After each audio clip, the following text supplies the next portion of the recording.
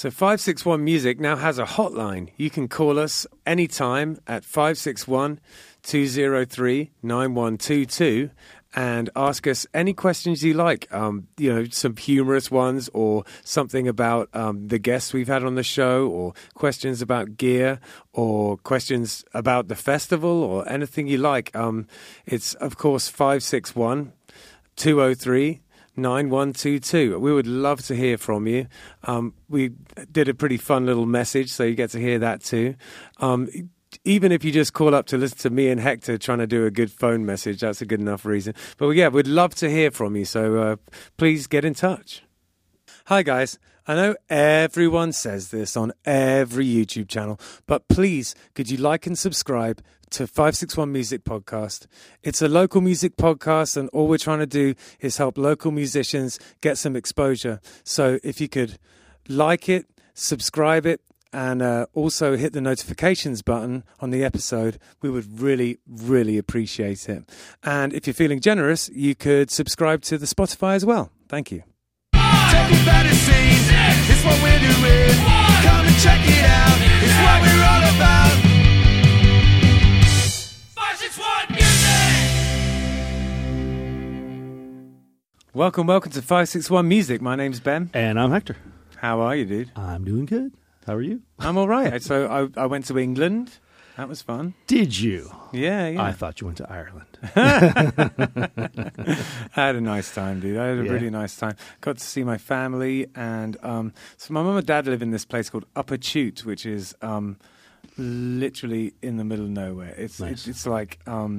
It's like they drove a car to the end of all roads, and then went a bit further, and then like cut down some trees, and then built a house. Dude, I love that. I see the pictures you post, man. Like, it looks beautiful there. Yeah. It's lovely, and we had a really nice time. Christy and I went, and I tell you, I think probably the best thing about it was that Christy and I got to, well, outside of seeing my sister's child, Marcel, daughter, which was definitely the highlight, because time flies so fast. It does, man. You It's have no crazy. idea. It's crazy. Especially, I can't even imagine with you being here and them being there. Like, when a year goes by, it's a huge big deal. Even for me, like I live in the same county, in the same town as my family, and sometimes, like, if a week goes by or 2 weeks go by and I don't get to see them or something, and then I see them, I feel like, oh my God, it's been so long, So I can't even imagine, a year like that. No, exactly. And you notice it in the adults, but with the kids, it is just bizarre. They just go up like sprouts. They do, man.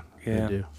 So that was cool. But really, I think, the thing that Christy and I did was just a bit of time to hang out. Yeah. It's really such busy lives, I saw you got to see Layla and some of your mates over there. Yeah. that was I'm good. doing a ska, like a kind of a traditional ska, like Jamaican style ska, Jamaican two-tone type ska. So it's not like super traditional, but it's kind of that leaning that way, Yeah. And you're in it. You're playing bass. I am. And I'm just getting as many people as I can on it. So Layla and Nick from my old band Sonic Boom 6 did some stuff. Nice. And then I've got all these different people, like I've got Cooley Ranks, who was in the Toasters and Pilfers in it. I've got Dave McWayne, who's in Big D and the Kids Table. If you're into ska, you know who all these people are. Yeah. He's going to do it. And the horn section from this amazing band Control This, who one of the guys, Jeff Ritchie, was in the Toasters as well. Nice. So there's quite a high Toasters contingent on this. Yeah, man. You got Ricky on drums too. Yeah, Ricky killing it on drums. Ricky did a great job on a drums. Stupid good job. And on drums, the crazy thing about that is he pretty much did it first take. Like, he listened to it a couple of times and then he was like, all right, I'm going to do it. I ended up using the first take on nearly all of them. I have 3 takes of all of them. I'm using the first take. That's funny. Yeah. So I'm having a lot of fun mixing that. And also Joey Caldereo's on it. Oh, nice. Yeah. I was just mixing his harmonies on there today. Oh, nice, dude. Yeah. Oh, that'll totally. be fun. Yeah, so I'm just really layering it up and up with all these people. Matt Krug is going to be doing a harmony on there too. Nice. Yeah, so I'm just You trying do to have everybody on there. Yeah. That'll be fun. I guess like part of the reason was just because I like talking to my friends and it's a nice way to communicate with people. And then the other reason was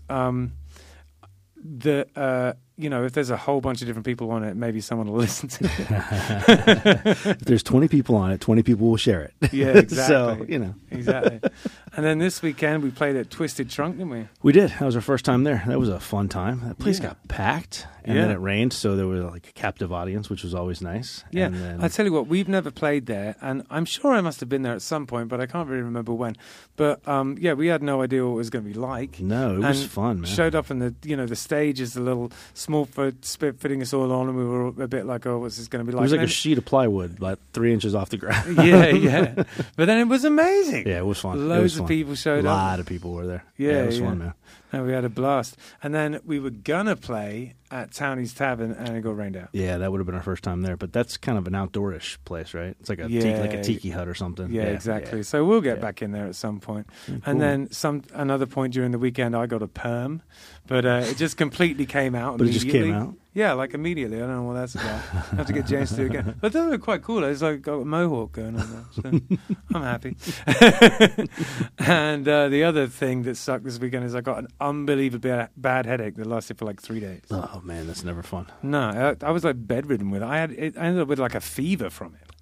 Yeah, it was the worst. Damn, I've man. never had a headache like that. No, that's not good. No, it That's sucked. definitely good. And Jackie knows all about that because she was trying to get in touch with me, and I was like off the grid. But without further ado, let's introduce Hot Sauce Moon. How's it going, guys? Good. How are you? Awesome. Very good. Thanks. Yeah, nice Thanks to for see having you. us. So we've got Charlie here, you play guitar, harmonica, and flute, and you write the songs in the band. Is that Yes, right? yes, I do. And he Yeah. whistles. Yeah, no whistle. Well, that's the fiddle part. Oh, gotcha. And then we have James, who sings but also plays this cool thing called a Zen drum. Yes. Yeah. yes. It's like, and we'll talk a little bit more about that later. And Jackie, and you sing, don't you? I sing. Yeah, and you also book the gigs, right? Yeah, I book the gigs. Yeah, cool. She is a force to be reckoned with. I believe it. So the first thing that we usually do with everyone is we find out a little bit about you guys' musical background. How did you find yourself getting into music? Were your parents supportive? All that kind of thing. So why don't we start with Charlie and you tell us a little bit about your beginnings. Well, I started playing harmonica when I started when I was 12. Nice. And then I played up until high school, and then I found that most bands would go, "Oh, a harmonica player," and roll their eyes because harmonica players have a bad rap on as far as getting on stage and just playing all over everybody. Sure, yeah. So I started playing flute. The second half of my senior year, I picked up the flute, and then. Cool. And then after I graduated, I bought a guitar and learned music theory, and that's pretty much when I got started. After you graduated, right? Okay. So how did you learn music theory? Did you get a teacher or did you just do it yourself? no, I just did it myself. Right. To try to figure out keys and all, and that gave me all the ingredients to start writing because you find out what's between all of the. All the between chords in Sure. in a key, and then you see, well, this key's close to this one, and so you Yeah. can jump up, and so it's just a work in progress. No, I hear that. Where were you? Where are you from originally? Are you from Florida? Or? Well, I was raised in the Shenandoah Valley in Virginia Right. until I was in about 11, and then I moved to Fort Lauderdale. So I lived in Fort Lauderdale for several years, and then Gotcha. moved to Jensen Beach in my teens, and then went back and forth between New Jersey and Jensen Beach for working in the restaurant business for many years. And Oh, okay. so then I settled down back down here. So has music been a part of your life this whole time? Have you always played? I've always played, but not professionally. But Okay. I started picking up music because I didn't play with a pick for a long time, and then so I went in. I guess it must have been the 80s or so. They used to have a jam on a porch, and then I used to go over there, and then I met a guy who played stand-up bass, and then we played for many, many years around Jensen Beach, the Oh, Fort cool. Pierce area as a duo. What was the that Hot Sauce, called? Okay. Hot Sauce Boys. Okay. So, Okay. and then we got we were friends with Patty King's father, and then when he was he used to come play with us when he was 10, and then when he was 12, when he got Yeah. to be about 14, he played, and we said, we want you to come and play with us all the time at every gig. I mean, So- who wouldn't? Yeah. Yeah, What so a he- player. so, even yeah. then, he was an amazing player. Yeah, he was. He He's was just incredible. great. And so we played together for many years, and Oh, fantastic. still good friends, and you know. Yeah. He comes around to Killbillies gigs every now and then. He'll show up and he'll just kind of be there watching. And we're like, "Do you have your fiddle? Yeah. Yeah, yeah. Step You must on come up. up. You must come up and Yeah. play a few. You know, it just changes the dynamic of the Yeah. band incredibly. And he's been, just like with you guys, he's been playing with us since the band started. Like, you know, we'd play Carson's Taverns gigs and he'd show up with his dad and get up, you know. And, Yeah. And it was great. Like, he has this kind of intangible musical sense where he just knows the right thing to play at like almost every moment. It's insane. Yeah. Yeah. Never met anyone like him. You know, I mean, I've met very good musicians, a lot of them, but you know, I think Paddy takes the cake just in terms of like his jamming ability. He's Yeah. insane. yeah, for sure. Yeah. Yeah. So, yeah. What about you, James? How did you find yourself playing music? Yes. Well, I started off singing in choirs and started in like junior high school and through high school, and basically learned to read music from doing choir parts. Yeah. And then I started to sing with some friends of mine who played guitars, and we would start harmonizing together. Nice. And my first shows, the first time I did anything professionally, I was like 17 years old, and I was in Miami Beach at the Algiers Hotel and Eden Rock and the Fontainebleau.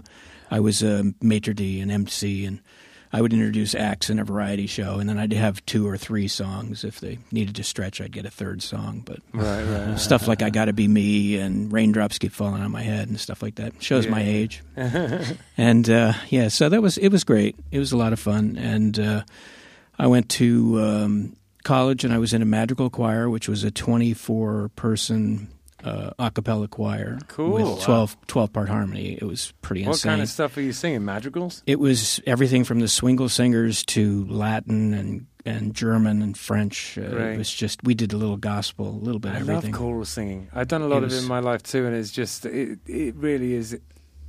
It transports you sometimes. You Yeah. know, there's something so visceral about it. Something very physical about it. You know, I love it. Yeah, it was a great experience. Yeah, I bet. So I started playing around the time of coffee shops and coffee houses, and I started playing with this guy, Phil Allen, in Miami. I grew up in Miami. And so Phil and I started doing a lot of harmony stuff together, and he would sing mostly baritone. I would do the high tenor parts, and his brother, Steve, would sing even higher than that. It was really interesting. So we'd do these 3-part kind of eagle things on traditional folk music and things like that.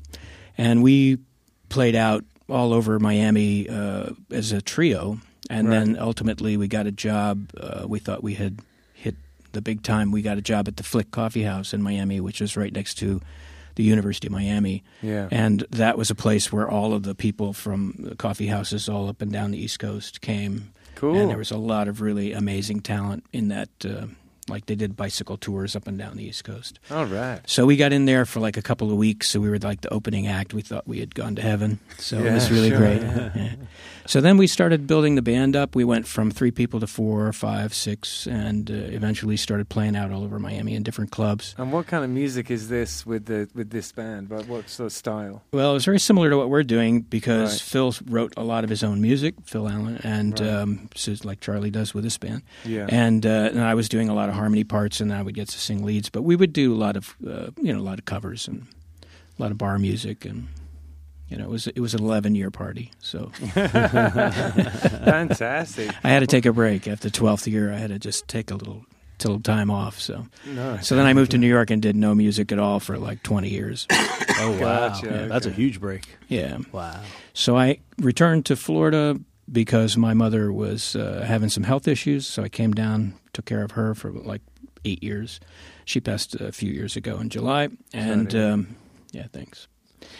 She was really great. It was a really good time being with her and having that time with her at the end of her life. And she lived to be 93, which is terrific. That's awesome. Yeah. And so I had some really great times with her. And as therapy, I was going out to some shop jams and some jams around town, and I would sit down and just bang on the drums and get it all out like every Sure, Tuesday yeah. night, He was Wednesday night. great there, I think. And that's how I met Charlie. I went to a couple of jams, and Charlie was there and playing guitar and singing, and started doing harmonies with him.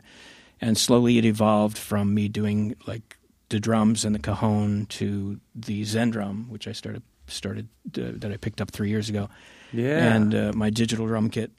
And The Zen drum is really cool. We have a picture of you playing it, and we're going to talk about that later. So Sure. Yeah, we'll yeah, get yeah. all into the Zen drum. I can't wait because it's fascinating. Yeah, keep going, man. Sorry. yeah, so it was really a really terrific transition. I went from jamming and just doing it for therapy and relaxing to now playing with this 7-piece group when Jackie's with us, and it's just built up and grown into this really wonderful organic thing. And we're doing a lot of Charlie's original music, which makes it very special. Absolutely, it does. Playing originals, I feel like it stops you getting that feeling of just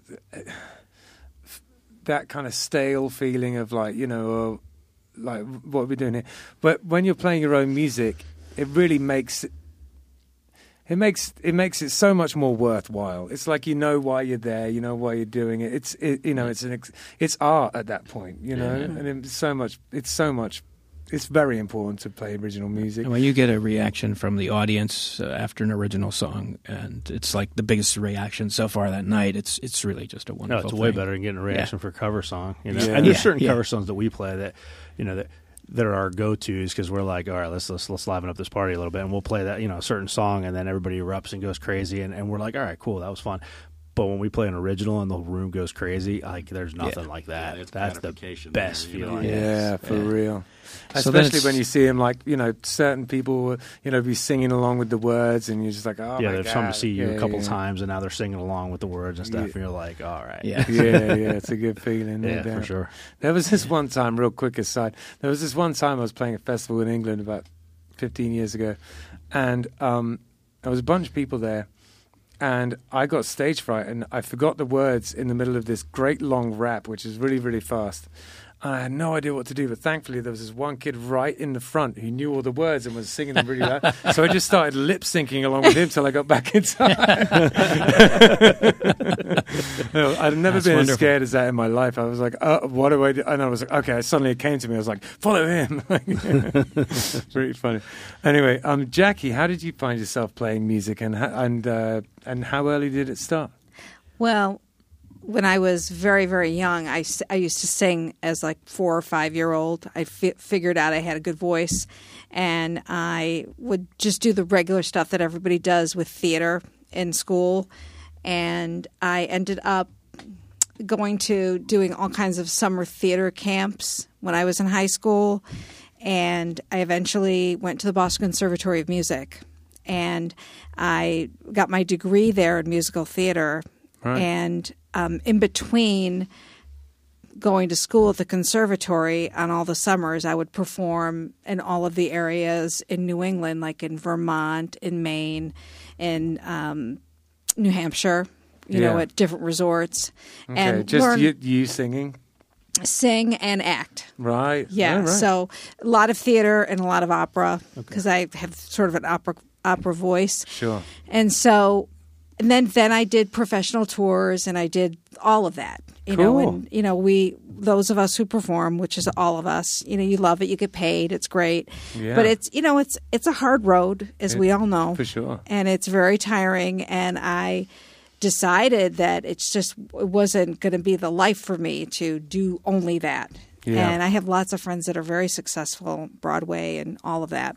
But that wasn't in the cards for me. I think that if I had been sort of groomed and pushed to do more opera, I probably would have been a fairly successful opera singer.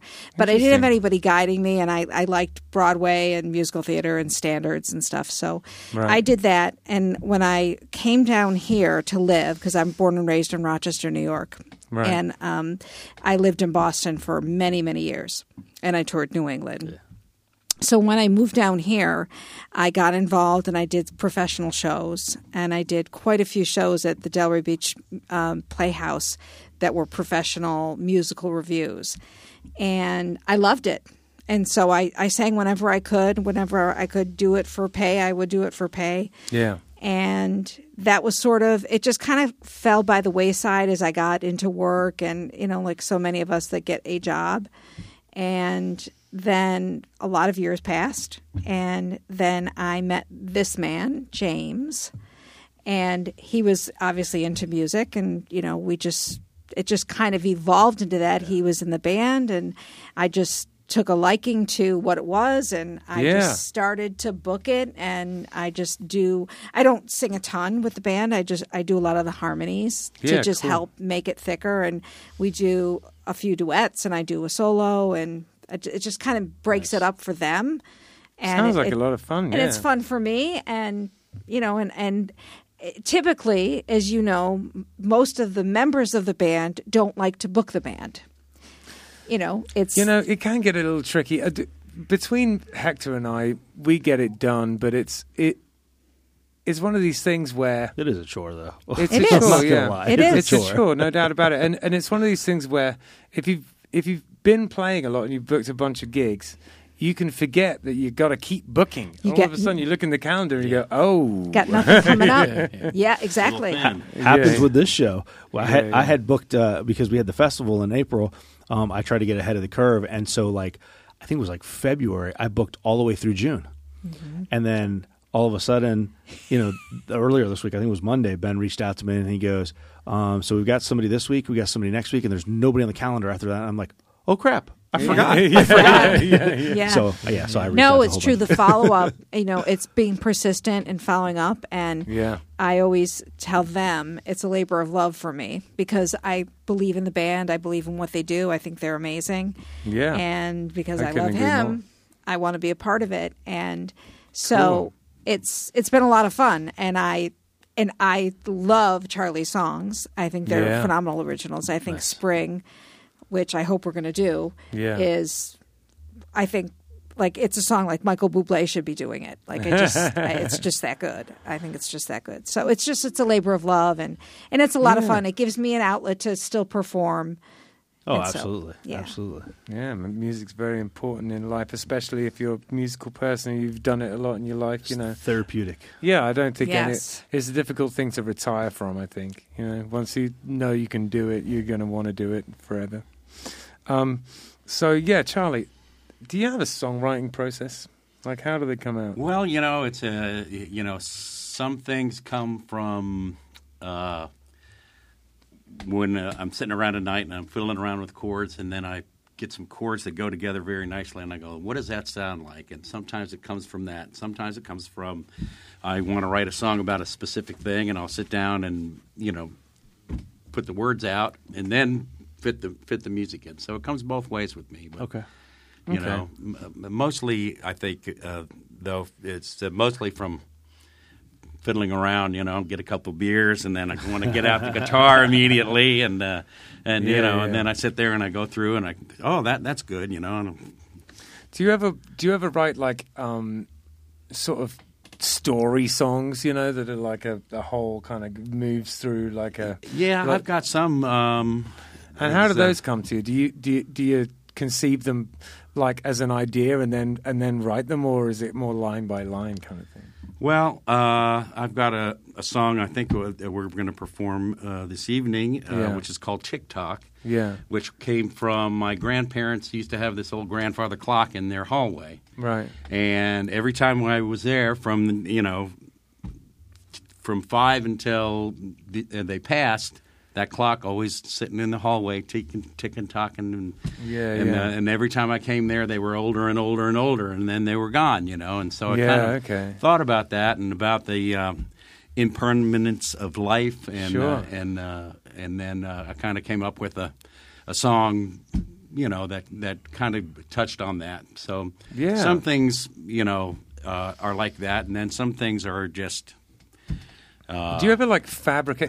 The reason I'm asking this, and I'm going hung up on the story thing, is because today I was working on a song with someone, and we were just completely fabricating a conceit, and then we were going to write it when we wrote a song about it. So it was we just took this idea that really had nothing to do with either of our lives. Right, It was but just you a- placed yourself in that spot. Right, yeah. and then we- you go, what would I feel if I was here doing that? Yeah, exactly. Yeah. We basically like wrote a little short story and then turned it into a song, which is something that I've never. I have done it before, but very rarely because I almost always write from like personal experience. Do you ever do it like that where you'll kind of just you won't actually be in some way intrinsically in the Yes, song? I definitely. I've Yeah. got some things. I was we were going to go do a short tour up in West Virginia, and I sat down and I wanted to write a song that I thought would appeal to people in West Virginia. So I came up with a song called "Music, the Mayhem, and the Moonshine." Oh, cool. And so it's a kind of but it's definitely when I wrote that, I had in mind appealing to a certain audience. Yeah. And so, and I do that, put myself in in somebody else's shoes. I'm a Libra, and so Right. I do that a lot just in my life, Oh, there you go. And so yeah. I go, well, how would it feel if I was over here and that crap was happening to me, Yeah, And yeah. then you go, okay, now I can kind of grasp what those feelings could be. You know what Yeah, I'm saying? And sure, then, And then, so that gives you, fodder for the cannon. Everything I totally. write, is, and Ben's heard this before. Everything I write is about like a breakup song or like jilted love. Yeah. I've been married 26 years, so I don't know where that comes from. Yeah, It yeah. just maybe I'm putting it out in the universe. I don't know. I love you, honey. I swear. I don't know, but I just put myself in that situation, and then I don't like it. Yeah. Yeah, and actually, that I'm glad that the situation I found myself in today when I was doing this was with a student, and it's been a while since I've taken that songwriting approach. And one of the things I love about teaching is that you're the teacher, but you're also kind of the student too. You're doing the thing with them. You know what I mean? Yeah. So it's like so it's good practice, even if even though it was your idea and you're guiding them through it, you're still doing it with them. You know what I mean? So teaching is cool. Like I think I love teaching for that reason. It makes you find yourself doing things you wouldn't otherwise do, and refreshing things that you hadn't You done in go, a while. I remember I used to have to go and do this, and then you go, Yeah. well, try this, try that, and and then you get get a response, and it's Yeah, it is- exactly. teaching is gratifying. When you're writing, are you coming up with like the entire everything and presenting it to the band as one cohesive thing, or are you coming to them with like, hey, here's some guitar line, here's a guitar line, the no, vocals or whatever? pretty much the songs that I have that I bring into the band are completely fleshed out. But then, Everybody then we puts their get it flavor in, on and it a little then bit. and then we just build it. It comes to life. and then Yeah. and then you add in all of these different parts. Put in piano and horn, Okay, so- and then all of a sudden this thing that came out of your mind in a half a bottle of whiskey, Yeah. turns into something that's solid and amazing. So the whole structure and everything's there. But they're putting their instruments and their flavor on it. Yeah, exactly. Yeah, and yeah. so we try to do what we try to do is just have a kind of a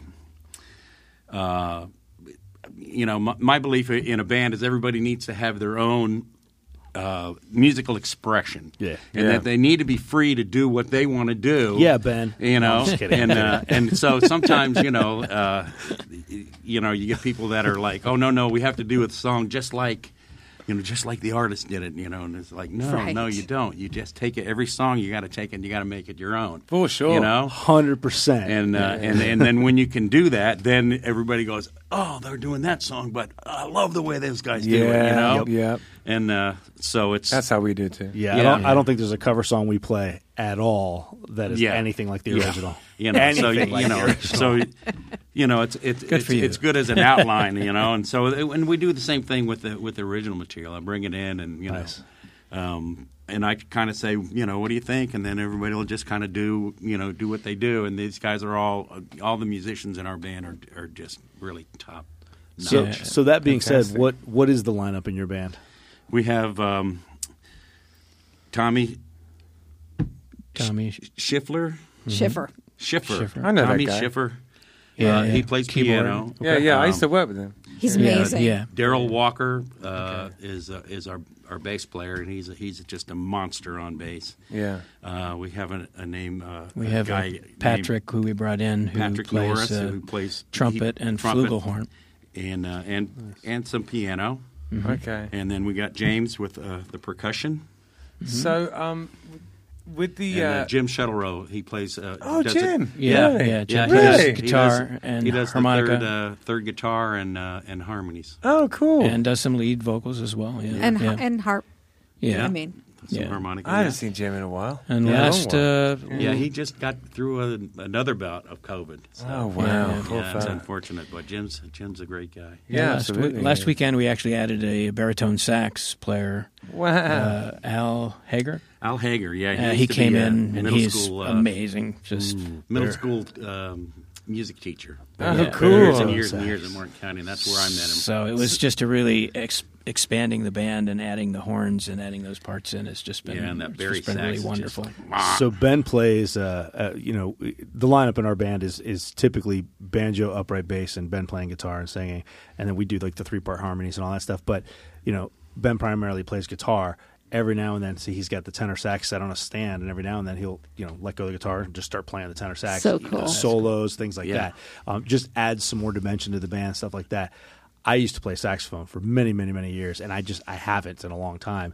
And so I keep threatening, because I used to play a baritone sax in high school and stuff like that, and I keep saying, I'm gonna get a baritone sax. Yeah, we can do even dueling talked saxes on we were stage. talking about going halves on one. Yeah, they're so I'm expensive. Yeah. It's Oh, so yeah. much. Yeah. It's so much like the bass. I mean, like the bass. I could actually, in Yes. some instances, I could actually forego playing a bass on the song and Yeah. just Yep. play the baritone. Yeah. Absolutely, yeah, absolutely. yeah. It sounds Well, amazing for like sure. that. You hear Yeah. these groups out of New Orleans. I go down Oh, there yeah. every year for Jazz Fest, and they're they use that as the bottom. You know, and it Oh, just yeah. fills the bottom so. It's got that grind to Yeah, it. it's like, too. and Am it's I- like when you're doing some grinding stuff, it's Yeah. just perfect. I was It's a just- little guy when I was playing baritone sax. It was bigger than I was, so it'd be nice to actually be able to hold it. it is big. So, I'm going to sort of go around all of you guys, but do you still sit at home and practice guitar? Yeah. I don't know. It's more, just playing. Right. You know? Yeah. I'll go and I'll have things that I work on for a long time. And until I get them, the way I want. So I have different things that are works in progress. And then a lot of times I'm just sitting around and noodle. Yeah. I do that quite a bit, and then that's a lot of where the songs come from. Is the noodling around, and you go, Yeah, I sure. like that, Yeah. I think I basically do the same thing. I try and do more pointed practice because I'm trying to elevate my playing a little bit, and I feel like when you practice like that, you're pretty much staying in the same spot. It's good because you're not going back, Right. But you're staying in the same spot. So I have been. Every now and again, I'll go through these kind of periods where I just really for a while, I was trying to learn how to shred, So I've got a lot better at that now. Not that I ever use it for anything, but I teach guitar, so I just wanted to be able to do it, Yeah. So that's been my recent thing. And then before that, it was like a finger picking obsession for a little while, trying to get better at that. Yeah. I go through these little periods of. Well, I always found that if I ever hit a glass ceiling, to go and play with other people. Yeah. Just get around other musicians and play with other musicians, and all of a sudden you look over and you go, oh. Yeah. Well, I see how he's doing that, and then it just that always kept breaking the glass ceiling, and when I was trying to learn, So. No, that's exactly right. I feel like I want to do that with some bluegrass guys because I'm getting a bit tired of my licks. I need to go out and do that for sure. Well, Charlie's house, every time there's any kind of a gathering, it turns into a musical jam with 20, 30 people. So Yeah, Cool. we have It just these really great happens. parties. I'll invite There's- you guys. Oh hell yeah, man! so many You know. amazingly talented people in this area. Yeah, really. Retired and also people who are semi-retired and all of that, but just amazing players, and they all doubt. come out and just jump in, and we just give them their space and let them go. I love it. It's really Sounds great. like a blast. Yeah. So, James, are you still practicing? You got your Zen drum, so did Yes. you have to learn how to play that? Yeah, well, I played percussion in Miami. I was down there playing congas and bongos with 10,000 Cuban guys around me who were better than I could ever be. It's in their blood, even man. the guys who didn't play were better than I was. But so there was that, and then I started playing the full drum set and getting into that. But it was just so cumbersome. It was so much to carry around and all of that. So I started leaning towards doing it more digitally and tried a couple of smaller digital kits and things like that, and tried to expand from there. But I think I've got 3 years in on this Zen drum now, and I don't know, maybe I'm 10% there. I think I got a long way to go. But You're more than 10%. I don't know. I'm nowhere near my 10,000 hours. That's right. I've been playing bass since I was 18, and I'm like 6% there. So we're fine. We're fine. You're ahead of me. What about you, Jackie? You still practice singing? Yes, of course. I Yeah. mean, when you sing, you must. And as luck would have it, one of my singing teachers is here in Jupiter, lives very close to us. Oh, right. And I'm starting back training with him on Friday. Oh, So cool. I'm super excited. Your voice changes along the way. I'm just getting over being Oh, trust sick. me, I noticed. But your voice changes, and I am 60. So what happens is, all of you know, it's just different things. You can't hit the notes that you used to. Yep. And so I'm really looking forward to working with him, especially because in the band, you would belt more. And I was always just a lyric coloratura. Right. Sort of standard singer. And so this is all new for me. So he's going to help me with all of that. And so I'm excited. You must continue to practice. Yes. I'm always so jealous of singers when it comes to like practicing, even guitarists and banjo players and everything. Like, like all you guys, especially singers, because I mean, you could sing anywhere, like anywhere. You could be driving down the highway, Right. you're stuck in traffic, and you're singing. I mean, Right. let's face it, we're all singing in the car. So you're practicing, you're singing. But even guitar players and everything, it's like, it doesn't take much to pull a guitar out of a case or pull a banjo.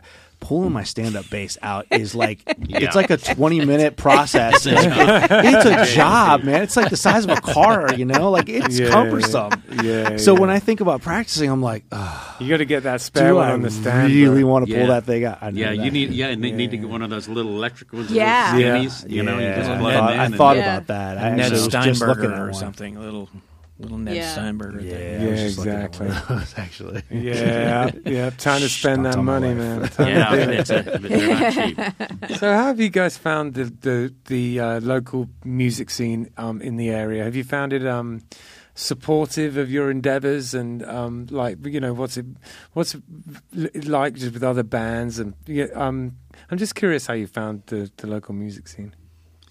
I mean, you've been in it for a really long time, so Yeah. it's quite maybe a good question for you guys is: have you seen it change? I don't know. Things, it's what I would like to see change is club owners. Yeah. And Yep. guys that would That's be, a good question for me. would be a little more open to, different things. Right? Yeah. And so, and as everybody knows, sitting here, that it takes a while to get any kind of a name recognition. For sure. That's a big And a part. following. And But a big following. as far as musicians in the area, I think it just continually amazes me about how many great musicians are in this area. Yeah. All the time. Absolutely. I mean, I run across guys, or I go to different jams, and they'll be, we saw a group that opened up for us at the Cajun Festival, and the bass player, I think, was 12 years old, and the girl singer, there was nobody that was over 17 in the band, and they were cranking the Allman Brothers and doing they were cranking, and I was Yeah. just Oh, like, wow, oh my cool. God, look at these age. guys, Yeah, I mean that's why we started this podcast 2 years ago. Is because the fact that there is so much talent around here, and people just weren't getting exposed. Like they weren't, there was, like you said, the club owners and stuff. It's getting a little bit better now, but the club owners are just so hard. It's just such a hard nut to crack when it comes to like originals versus covers and stuff like that. and they're like, oh well, no, we have to have, we want this, you have to have all fast songs, and like You have to have a proven following. Like They don't care. Proven. Yeah. They don't care what you're playing. They want to make sure there's butts in the seats. Yes, Right. right. Which is Yeah, understandable because sad. of running a Yeah. business. But Yeah. the thing is, I you know what? I think part of it, the onus, actually, is it would be helpful if there was club owners that were a little more open to different stuff. But the other thing, and we've talked about this before, the onus I've started to realise is in certain ways is on us. It's like if you want something to happen, you have to make it happen. So one of the things I've been trying to do is like book some shows of original. We've all been trying to do. Yeah. Justin, Ricky, and Hector and I have all been trying to Yeah. like book shows with like multiple band bills. Speak to club owners about it. You know, tell them that it's like you know, we'll be able to get the same amount of people in. You know what I mean? All that kind of stuff. And I think that unfortunately, this sort of like making a music scene better is like just the boring, arduous work of booking more gigs. Yeah, That's yeah, what it is. you yeah. know? Yeah. It is. It is. It yeah. does seem like there's a lot of venues in this area because there's a lot of places that have music. It might only be duos or trios, but there's a lot of places that have music available, and there's certainly plenty of room for everybody. It's not like people have to be, you know, pushing other people out of the way in order to, Yes. you know, make Yeah. a name for themselves and you know, stop other people from working so that they can work more. That's Yeah. just crazy because there's just so much work around this area. I've That found, really is. I've Yeah. found very few musicians, and it's not to say that there's not an occasional one that I come across, but very few musicians around here are very like, you know, hard to get along with, or like, or very like, no, this is my gig, get away from me. Or Right. like, Don't talk to the owner. No, most musicians are around here have always like been very helpful and very like, oh yeah, you guys want to play there? Yeah, we just played. That's awesome. I'll give you the contact, you know, stuff like that.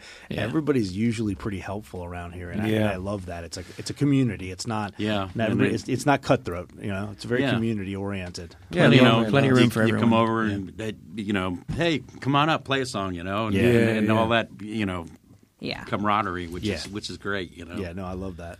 No doubt about it. I think it's time we had some of you guys' music. Are you up for Oh. playing us a couple of songs? Yeah, certainly. let's do that it. sounds great.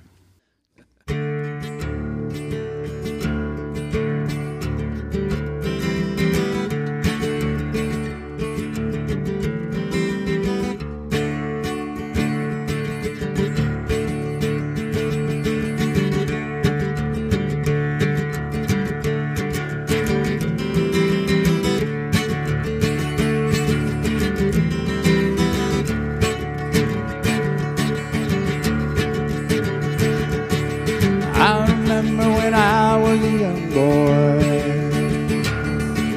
I run in the yard to play with my toys. Grandfather clock in the hallway kept the talking my time away, and it is tick tock goes the clock. Listen to the time it's passing. Tick tock goes the clock. Listen to the time go by.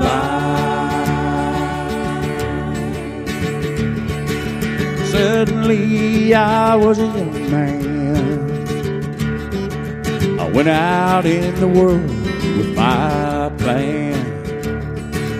Grandfather clock in the hallway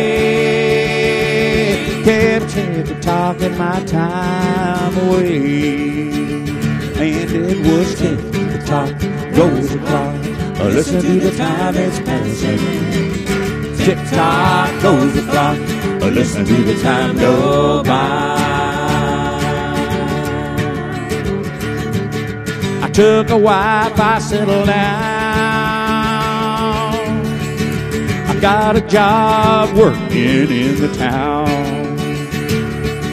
The grandfather clock in the hallway I kept talking my time away. It was tick tock goes the clock. Listen to the time it's passing. Tick tock goes the clock.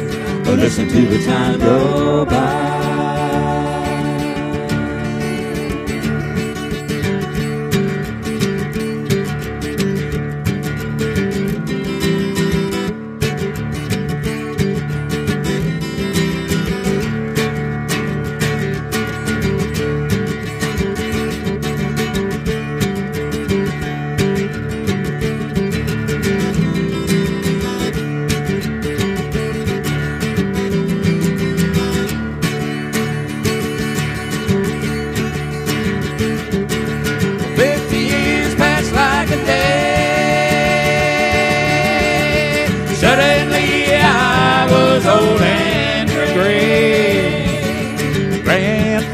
clock in the hallway. Yeah, tick-tock in my time away. And it was tick-tock goes the clock. Listen to the time it's passing. Tick-tock goes the clock. Listen to the time go by. Now I'm laying in my bed and dying. My wife and kids are standing round and crying.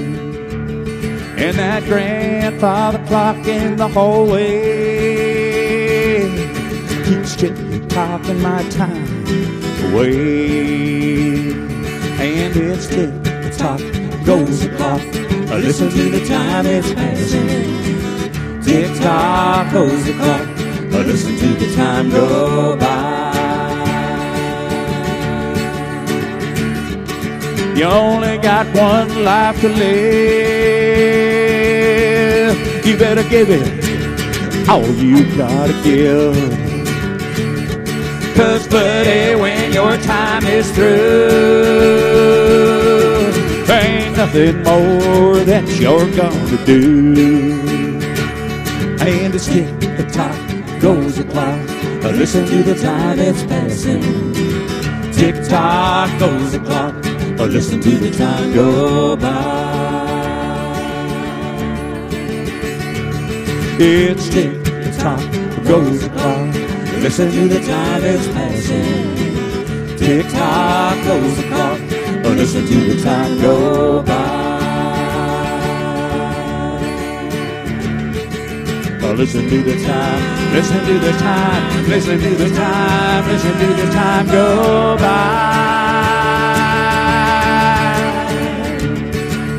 Listen to the time, listen to the time, listen to the time, listen to the time go by. Listen to the time, listen to the time, listen to the time, listen to the time go by. Listen to the time, listen to the time, listen to the time, listen to the time go by.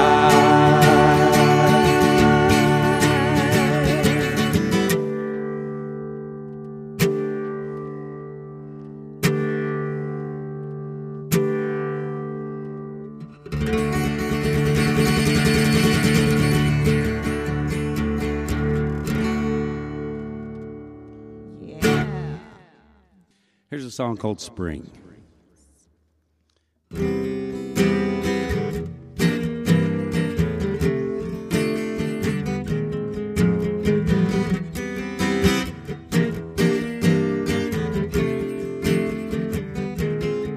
It's spring, time for a new beginning.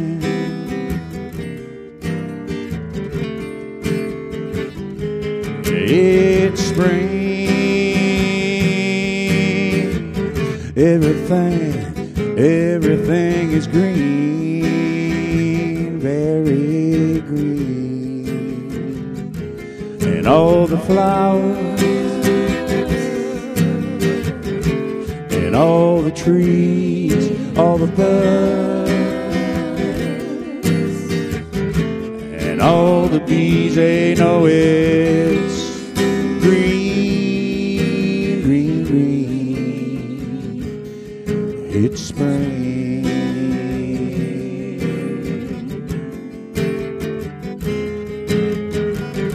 I can feel it in my bones. I can feel it in my head. Don't you know? Oh, when the time is dead, it's time for a brand new thing.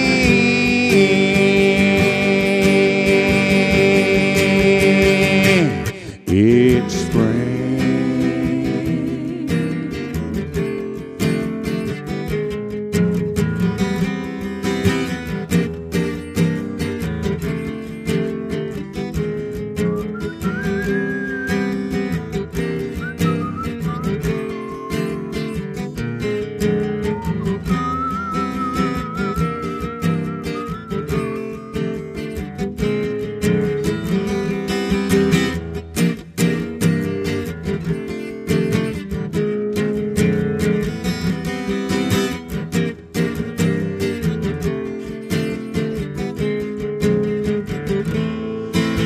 Feel it in my head, feel it in the air. Don't you know spring is everywhere?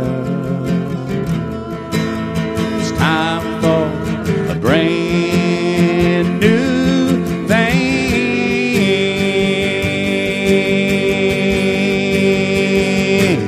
It's spring,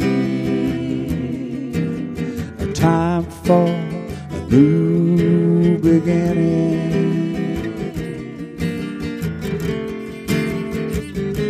It's spring,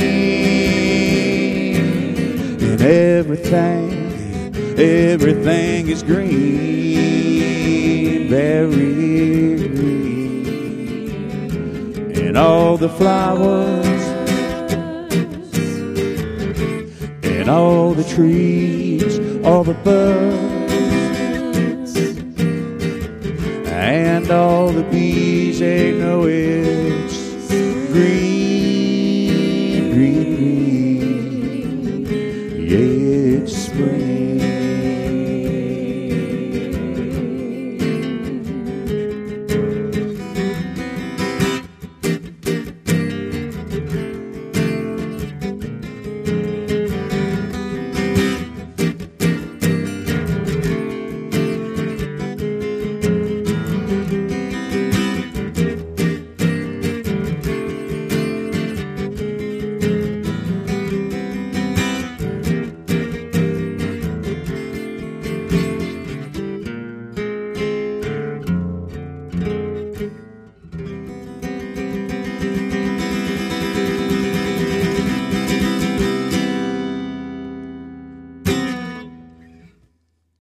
.561 Music is sponsored by Jupiter Inlet Boat Rentals.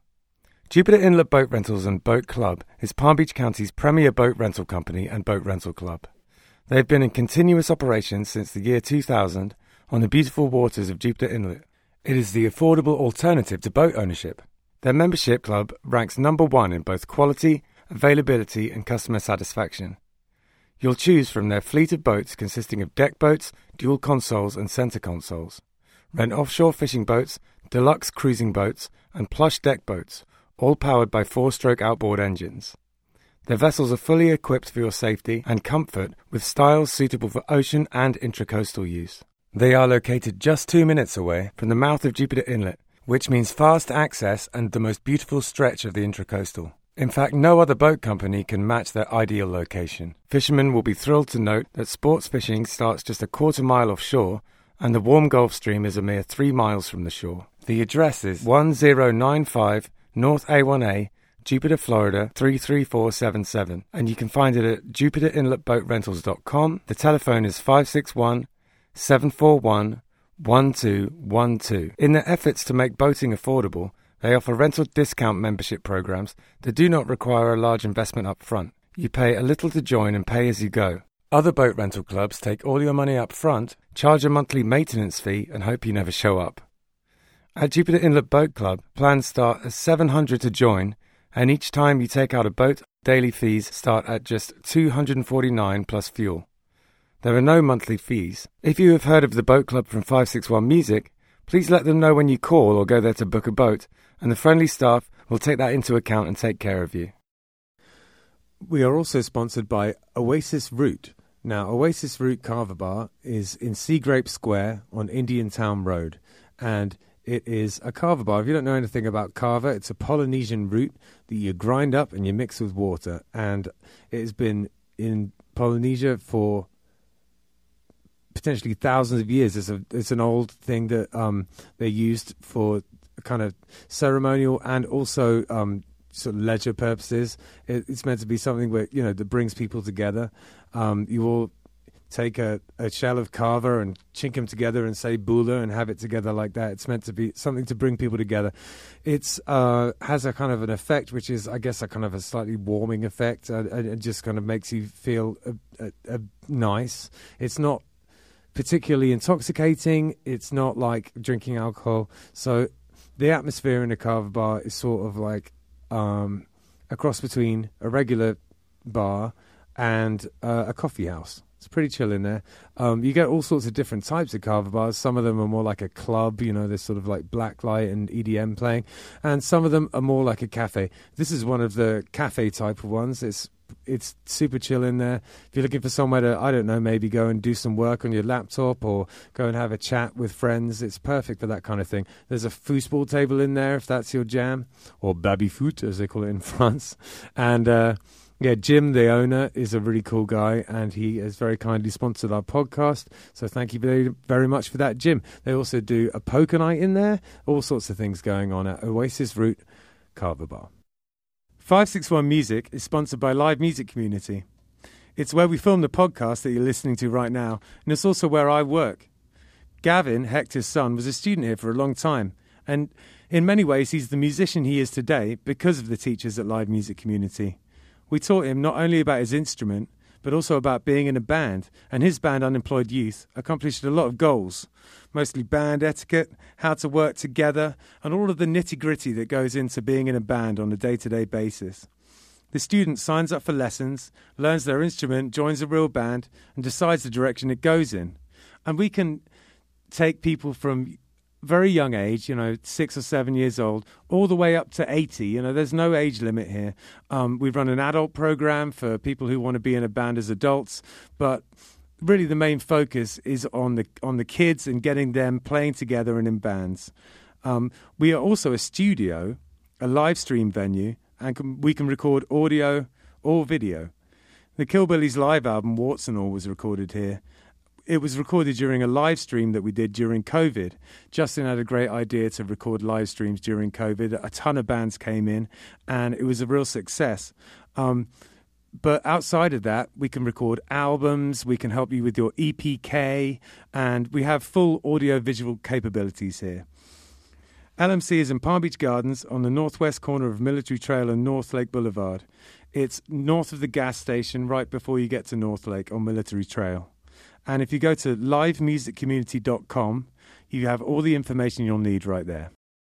All right, so we've just been listening to an ad for Live Music Community, which is where we're sitting right now. It's where I work. It's a music school. So we like to ask our guests, do you have any advice for upcoming musicians? My main advice is to play with other musicians because, they can show you tricks and you learn things and you see their fingers and you go, oh, I see. You can do that. And then it comes out that way, that and practice. Yeah, some great advice. What about you, James?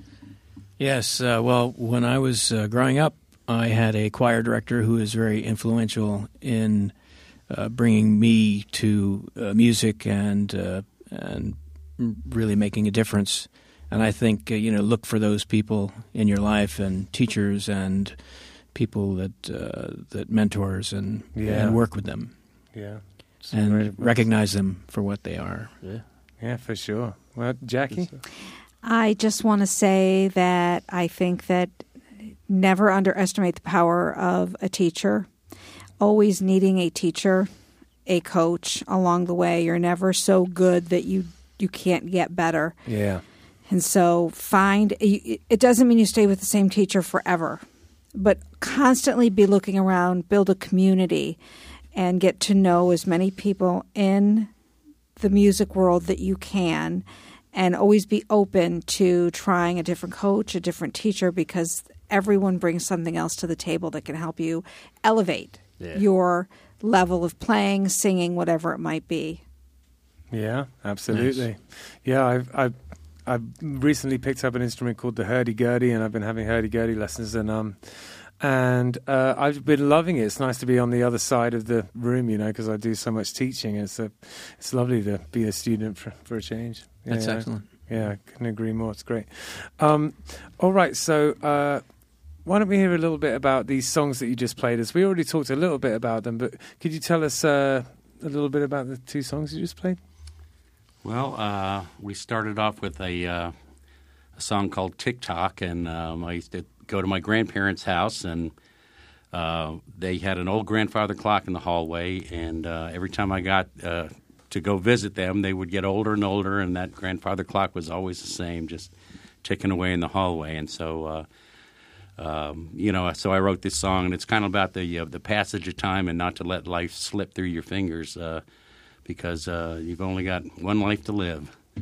Yeah, absolutely. It seems to be a catchy tune. We get requests for it a lot. It's a bop, man. When you guys were in there, we were playing. We were in the control room, and it's a jam. Yeah, absolutely. Well, we usually have Rex Blazer plays with us a lot, and then he does this kind of a Cajun thing to it. So it sounds very kind of Cajun when cool. we play it. So Nice. it's fun. Yeah, we did the light version. Yeah, Here, so. yeah. I love Cajun music. So when it comes to the accordion, the squeeze box type stuff, are you kind of emulating that on keys, or do you ever have like an accordion player in the band? I've played with accordion players. We don't have one, but I love the sound of accordion and Cajun music and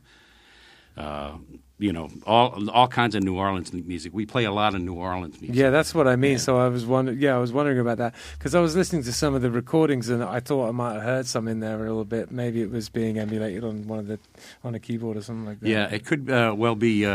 Tommy does a lot of things back there and on the background, and he'll go and play something on the organ, and it kind of can give that same kind of squeeze box feel to it. So. Yeah, cool. Where does the it's kind of a sidetrack here, but where does the New Orleans influence come from? Is that something like? Did you grow up with that kind of music, or no? Actually, we had a good friend named Ron who was a DJ at WWOZ, which is the radio station in New Orleans. Okay. And so. And my brother used to go to Jazz Fest every year, and then he started saying, "You guys got to come down here and see this." And so we started going to Jazz Fest, and then ever since then, you just see, because the Jazz Fest. I don't know if you've ever been to New Orleans Jazz Fest. I haven't. I've been to New Orleans, been on the festival. Yeah, well, it's if you go and you look at take the time to take a look at the musical lineup, and it's like every different type of musician, Yeah, I've seen that. And it's just unbelievable that the people that are there, and so they and they have certain stages. They have two great stages that they have like a Lyle Lovett or Little Feat or Right. on the one stage, and then they have big ones, like Lizzo and Sure.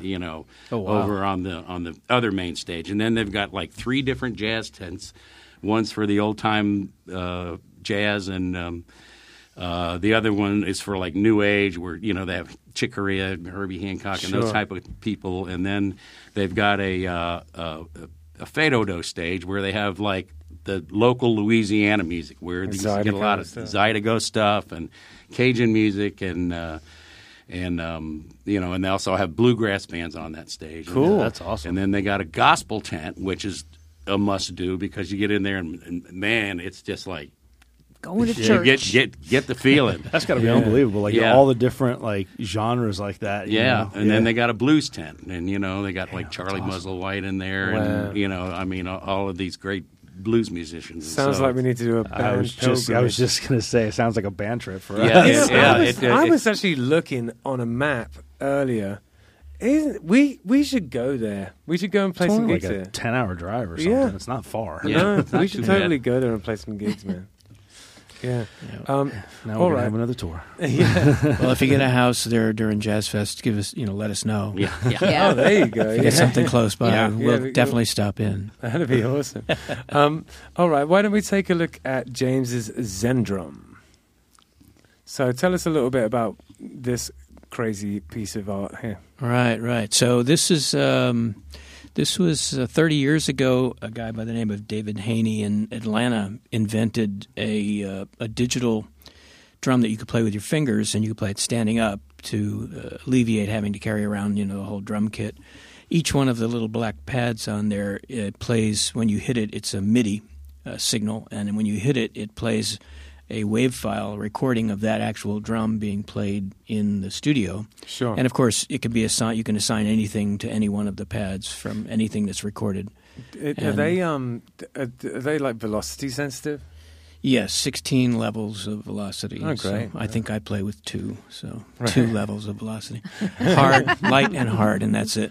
But there's 16 different levels built in. Great. Someday, maybe at 20% I'll be able to get to So it. how many? So it's made out of a very unusual wood. It's called monogamy. It's very rare in this parts. There it is. Yeah, there it is. So I played that on the Zen. now they make it in all different kinds of wood and all different kinds of finishes. So you can have it look automotive, or you can have it done just about any way. The Future Man from Bella Fleck and the Flecktones was a Yeah. consultant with David Haney, the guy who invented it at the time when they were bringing it around. And Earth, Wind, and Fire used it on stage for a couple of shows when they were on tour and a few things like that. But it never really ever took off. Yeah. But there are like 600 people on the Facebook Zen Drum group that play out, and they all are playing live with it all over the United States and Canada. So walk us through real quick. I'm looking at this thing, and it's got 5 or 6 pads on that There's- front side of it. Is there more stuff on the end of it and on the on back? the edges. Yeah, it's on the edges? on the bottom There's all and across pads the and top. things that you can. Yeah, all Yeah, over. yeah. So there's 24 buttons, and so I'll put 2 hi-hats and 2 snares so that I can get so I can get Yeah. runs and fills, and then I have all the top part is the cymbals. So I have 5 cymbals coming down, and then at the lower underneath my right hand, I have 2 banks of buttons that are right next to each other, and that's my tom toms. Yeah, okay. So I can make like a run, come down Yeah, the tom toms. And Nice one. Where's the kick and the snare on there? the kick is underneath my thumb. Right, I play all the kick drum with my thumb. right. So it's sort of like playing on the bar. Yeah, You're sitting at the bar and you're tapping out the beat to the music. That's similar to that. And which hand are you hitting the snare with? I could do either one. I could do Oh, gotcha, 'cause I you could can do do- yeah. bass snare with one hand, or I could do the bass, and usually I'm doing the snare with my left. Gotcha. And I'll do the cymbal hi-hats and things like that. That's crazy. When you sent this picture over, when you guys filled out the form and the picture came over, I had no idea this was a digital. I looked at it and thought it was some sort of acoustic, like a cajon type thing that you held. Yeah. I had no idea this was digital. That's amazing. Yeah, and I think that's part of the beauty of it, because there's a ton of MIDI instruments out there, but that it just is classy. Looks classy. Yeah. It looks great. I it actually looks like I a actually real have it here if you want to put it up there. cool. Yeah. The setup Yeah. time compared to a regular drum kit, you go plug it in and Yeah. you play it. Yeah. Rather than having to get there an hour early like that. And it's a conversation starter from the audience. They're Yeah. always everybody wants to know what it is. So and it's when I book the band, I always tell them that we have we use a Zen drum, not a full drum set. At least they ask what it is, and then we'll just assume it's the wrong thing. Like Right. with my stand-up bass, everybody's like, "That's a really cool cello you're playing," and then I have to smack them, and then it gets really ugly. Yeah. Yeah, look at all these buttons on here. Yeah. Really awesome. It's cool. Yeah, so that's isn't my it? little MIDI wireless MIDI device. Yeah, so it gotcha. sends the MIDI signal wirelessly to the brain. An XLR out there. Yeah. Yeah. No, it's all done with MIDI. And Yeah, then so he's the just brain going out of this. It's like a brick, Okay. and it has all of the recordings in it, and then that goes XLR out. Yeah, that's from a that. that's a MIDI cable. Oh, Yeah, okay. yeah. It's not XLR. Yeah. Oh, okay. Yeah. And yeah. tell them yeah. how many drum kits there are. Yeah, this one I have the 16, and so I've got jazz kit, a rock kit, blues kit, reggae. I've got cajon and conga bongos. Yeah, gotcha. Yeah, Trying but to of keep a course, list on the back, so- it being digital and all that, you can have as many as you want. innit? Yeah, and it's just a matter of plugging it into the computer and then Yeah. reassigning the buttons to whichever way I want to do it. That is gonna be one of the coolest drum things I've ever seen. Yeah, it's neat. It's like Yeah. the keytar of drums. It is. Yeah. It's rad. Yeah. I'm all about it. So what have you guys got coming up? Is there anything that we should know about? Yes, we do. The summer's not been that hugely busy for us because we have so many people on vacation. Yeah. As you know, Yep. when people are gone, we have somebody that got sick. So we've had, I haven't booked as much up to now, and I'm looking forward towards the end of summer into the fall now because, most clubs are booking fall. We forgive you. And so, we're going to be at July 1st, Saturday, July 1st. We're at Swampgrass Willie's in Palm Beach Gardens. Cool. And on the 22nd of July, we're at E.R. Bradley's. We're at E.R. Bradley's we're pretty much there almost every month, every 2 months. Okay. And we love it there. It's a perfect place for us. Do you play outside there? Yeah, play under the we do that Tiki one Hut. sometimes, There's certain clubs that are just so perfect for us and That's for same what thing we with do. us, And yeah. it's the same thing for you, that we're there. And then if you just go to hotsaucemoon.com, we have our whole schedule there that you can see, or on Facebook. We have it. But, it'll pick up. I've already got some bookings into the fall already. Yeah. And, on that same day, on the 22nd, that we're at E.R. Bradley's at night, that morning, the guys love me for booking this one. We're doing the Fort Pierce Farmers Market. Oh, there you go. Yeah. Which we've done before. Yeah. It's a great It's event. amazing. Yeah, green markets, farmers Lots of markets. people. I love them. It's Lots a of great people. event. We do the really Gardens one every now and then, and it's so much fun. Yeah, I mean, it's So early, many but people. it's still, you just get into it, and the people are so gracious Yeah. and thrilled. Yeah, and it's such generous. a difference between playing in a bar and a bunch of drunk people and then playing at a green market where people are walking around buying nice, healthy food. Also, the cool thing about it is, like, you only get a certain type of person at a bar late night. Those things, it's across the board. It's everybody. Everybody. And so, Yeah. like, more people have seen us play at the green market in the few times we've played it than have seen us play in the gazillion times we played it, like O'Shea's in the middle of the night. You know what I mean? Right. There's it's crazy how many different people I bump into who are like, oh, I saw you at the green market. And I find that they're super generous. Yeah, Super totally. generous. Yeah. Yes. We are Yeah, still so- doing the Brewhouse Gallery about every other month. Nice. Yeah. Brewhouse was the first place we played February of 2019. Okay. Yeah. And when we first started, and we were a little Yeah, quartet. and then we had a vacation for a little while. Yeah. Sure, I don't know COVID what thing. happened. Someone got sick or something like that. Yeah. Yeah. We also play Iguanabanas a lot, too. Okay. Oh, But cool. Brewhouse was great because it gave us that first time when we got up on stage, and I know a lot of other bands that has happened for them as well. So we like going back there like every other month and giving back and trying to help out as well. So Yeah, man. a lot of 'cause bands we're that kind have of big for that stage, but Yeah. gotten their start there. So. Yeah. They're Yeah. very open. I mean, to the us, local bands. Yeah. like, I mean, it was not that we got our start there, but, at one point we were playing it quite a lot. yeah. Yeah. We also do quite a few festivals. We Nice. do a lot of festivals in the area. So Well, everyone's got to be looking out for you guys. A very, very interesting band, and I didn't know 100% what to expect, but you guys are delightful, and the music is fantastic. Well, thank you so much. And thanks so much for coming on. We really, really appreciate it, and good luck with everything. And I've got to come and see a show because the two tunes you played on the show I loved, and from listening to your music over the past couple of days, I'm just kind of preparing for the thing. I'm a new fan, so I love it. Oh, great, you're great, so thank you. great. Yeah. You're so awesome. Thank you so much. Yes, it's so great yes. to finally meet you. Yeah, absolutely. And please bring your cello. So Oh, Your cello. for sure. You can sit in with your cello. Excellent. Yeah, cool. So if you want to like and subscribe and all of that stuff, Yeah, for all our listeners and all our watchers, it's very important that you follow us, you like us, you subscribe to us. Like and subscribe on the YouTube channel. Follow us on all the social medias. It's at 561 Music Podcast. Yeah. On all of the social medias. And if you go to 561music.com, it has all of our past episodes, over 100 episodes now. We're 2 years strong on the podcast. It has all of the links to go to the YouTube channel, to go to Killbillies. If you're a band and you want to submit to be on the podcast, there's a submission button on there. There's I don't even know, sponsor stuff on there. yeah, like and actually, pretty much everything. That is pertinent. We are looking for sponsors. So Yeah. if anyone knows anyone who wants to sponsor a local music podcast called 561 Music, please get in touch with That's us. us. Yeah. We would really appreciate it. Yes. All right. Well, thanks so much for coming on. Well, thank Thank you. you. And Thank Appreciate you. it. yeah, and I guess that's it. See you later. Peace out. bye.